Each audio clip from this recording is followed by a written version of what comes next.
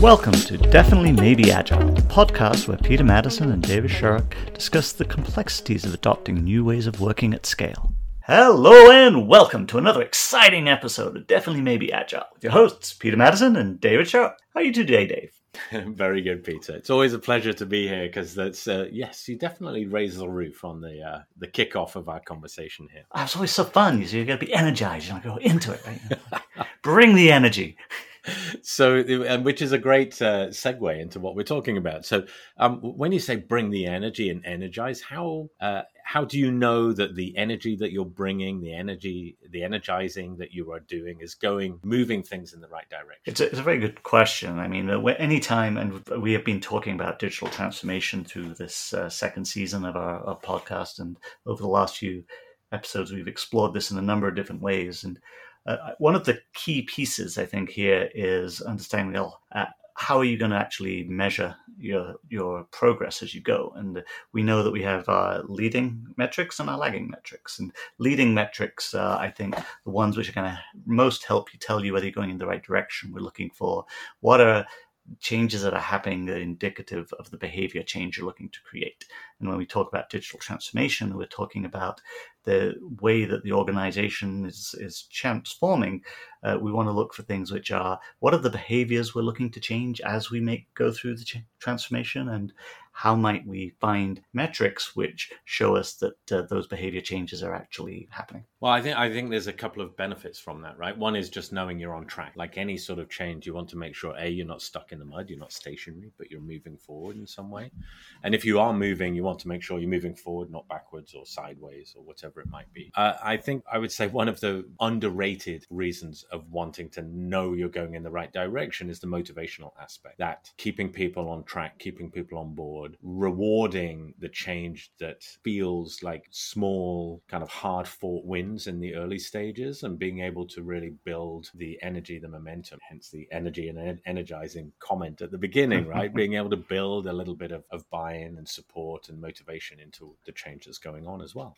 Maybe to kick things off, though, let's start like the step one surely is understand the problem that you're solving for, right? Well, how does that feed into it? Would you say that's the first thing we worry about? It is. I mean, there's got to be something that's going to be understanding the problem is how's that phrase go again? If a problem understood is a problem half solved, something along those lines.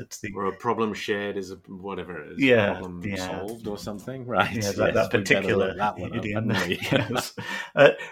So that understanding the problem that you're looking to solve with the change that you're looking to undergo is critical. And so you can almost not spend enough time on it, and people very rarely do, because you get to the point where we've got to get started, we've got to start learning, we've got to start experimenting to learn.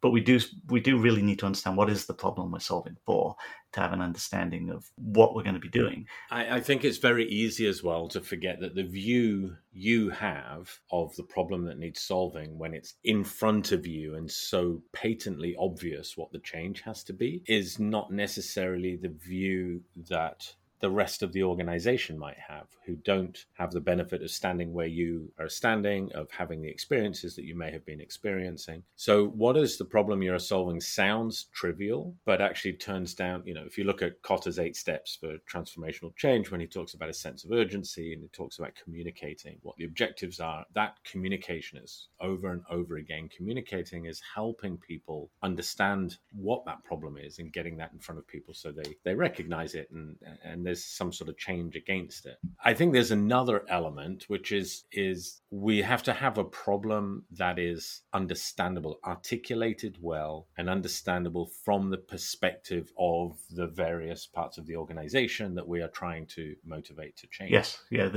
and this is a common problem when a good example of this is something like cloud computing, or something that's highly technical in nature and we come along and say, this problem solves all of the different things that we need to do. And the person on the other side of the table is going, this makes no sense to me, because you're explaining about speeds and feeds and pipes and tunnels. And you're talking about a whole bunch of things which mean nothing to me. So how am I supposed to relate this to my world in the language that I speak and the problems that I see? I really like that example because it highlights a couple of things. One of them is the danger of poorly articulated problems, like we need to be in the cloud. Does that mean 100% of the servers that you have in your organization are trashed and replaced because we've moved all of that into the cloud? Does it mean some of it, all of it? What services? So there's a level of detail that we have to help people understand to make trade-off decisions, to understand whether or not the services that they're using are going to be transitioned sooner rather than later, and all of these things. So there's an articulation element of just be specific about what you're trying to change. And the bit that I'm always looking for is the absolutes, that all of our servers need to be transitioned into the cloud, or all of our services need to be transitioned versus these ones versus these ones versus these ones. So you're looking out for those absolutes and being very careful, because the absolutes actually, instead of being this big motivational push, is actually the opposite, because we just roll our eyes and say, yeah, that doesn't mean anything. That's one part of that articulation. The second thing I really like about that cloud example is the impact. It's a solution, not the change itself. And so if I'm a user of those services, I need something that helps me understand why I should care about it, rather than just knowing some sort of infrastructural change is happening. What does that mean for me? Do I get better service, better response times, whatever it is? What am I going to see that is different? Right. It's the how does this matter to me? What's in it for me? The WIFM, right? I've got to understand this from my perspective in a language that I understand in order for me to buy into this being something that needs to happen, for me to prioritize it versus all of the other things I could possibly be doing. And if you can't say this is going to impact you in all these different ways, then there's got to be a reason behind that I can understand for me to buy into it. The other piece that we were talking about was around baselines. So this is a common mistake. I've seen this in many organizations. I remember one I came in after they were partway through a number of activities in like a DevOps style transformation. And one of the problems that they had not long after I got there was that they were asked, well, how much progress have we made? And very rapidly it became apparent that, well, they'd never actually measured where they started from.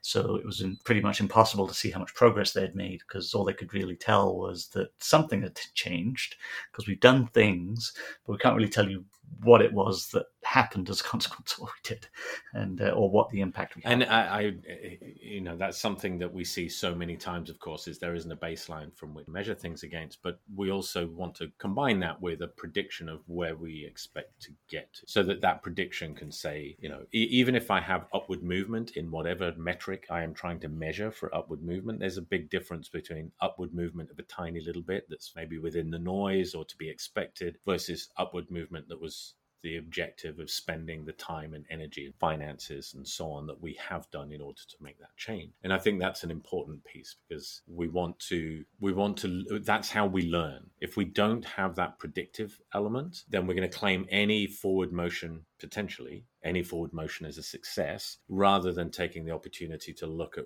what we could learn, what we can do differently, what maybe are challenges that still need to be resolved. Now, turning all of this on its head, of course, we've just talked about a whole ton of things. We've got to baseline it. We've got to define the problem up front. We've got to make sure that this is all well articulated. That sounds like an awful lot of work before we even get started. So what else do we need to consider here? It's a catch-22, isn't it? So here, let me just pick up on like the other side of that as well, and then we're obviously going to have to touch on leading and lagging indicators. But before we do that, is on the other side of it is, and I always think of driving through tunnels in the mountains. You know that thing that you do with your kids where you get them to hold their breath as you drive through a tunnel. You're trying to get to hold the breath until you get to the end of the tunnel, and as the parent driving, you're slowing the car down, but you can have some fun with it anyway. What do you do to torture your kids? But the reason I mention that is the holding your breath in any organizational transformation is the gap between we are beginning to change and the first visible step is delivered. And there is so much benefit in having lots of small steps that happen one after the other, like stepping stones across a stream, versus holding your breath and saying, when this change lands, when we get this big thing that we're working towards, our whole life will be fantastic. We'll have flying cars and this and that and the other will happen. And those small measurable steps, incremental delivery, is so critical. I mean, it's baked into the Agile Manifesto. It's baked into so many of the practices that we see in, say, DevOps and so on. We sometimes forget to build that small measurable delivery plan and follow that through for making sure we're going in the right direction, or making sure we're going in a direction, but then it's the right one and we're getting the change that we want. Exactly. It's because I find it when we start to talking this language, sometimes it makes it sound like we're ignoring the fact that we do also need to get started. We need to look at, and how do we experiment to learn whether we're going in the right direction as well, especially if it's something we haven't worked with. So there's these different elements of it, understanding the problem space that we're operating within, so that we know where we're going and we've got an outcome that we're looking for that we can articulate and we can understand, and then running and creating small measurable steps, we can start to incrementally move forward and learn as we go, so that we can see what are we doing and where are we going. And this is, of course, where our leading and lagging metrics come in to help guide us on the journey. Well, I think that's it.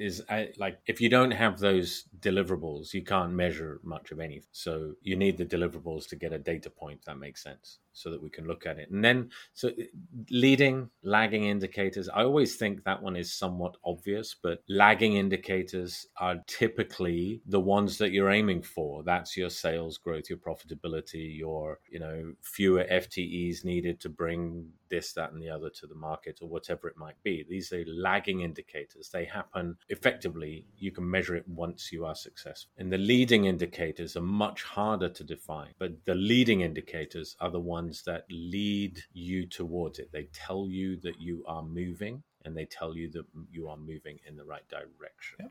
I like to describe it as the leading indicators are the indicators of the behavior change that you're looking for.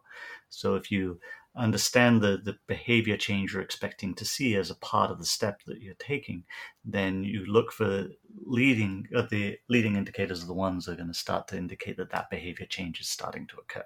And this gives you an idea of, am I going in the right direction? Are the actions I'm taking, the experiment, the hypothesis that I have, getting me towards the outcome that I'm Absolutely. So as you're describing that, I mean, just imagining if you're trying to get fit, then your leading indicator is, are you taking time to go work out, go to the gym, run, whatever it is? And if you are taking that time, are you taking more time than you were before? So these are I really like the way you describe it. These are often behavior changes, user behavior changes that cumulatively will result in the change that you're looking for, but that are really just like those little observations that, yes, something is changing here. So how are we going to sum all of this up in 3 points for our listeners? If I just summarize, I mean, I think the incremental delivery is huge. So there's somewhat that we started off with talking about, are we solving a problem that we understand well, that has been articulated, baselined, and so on. I think that's somewhat obvious. So the bit that really stands out to me is incremental delivery. Like, I'll take that one to the bank over and over again.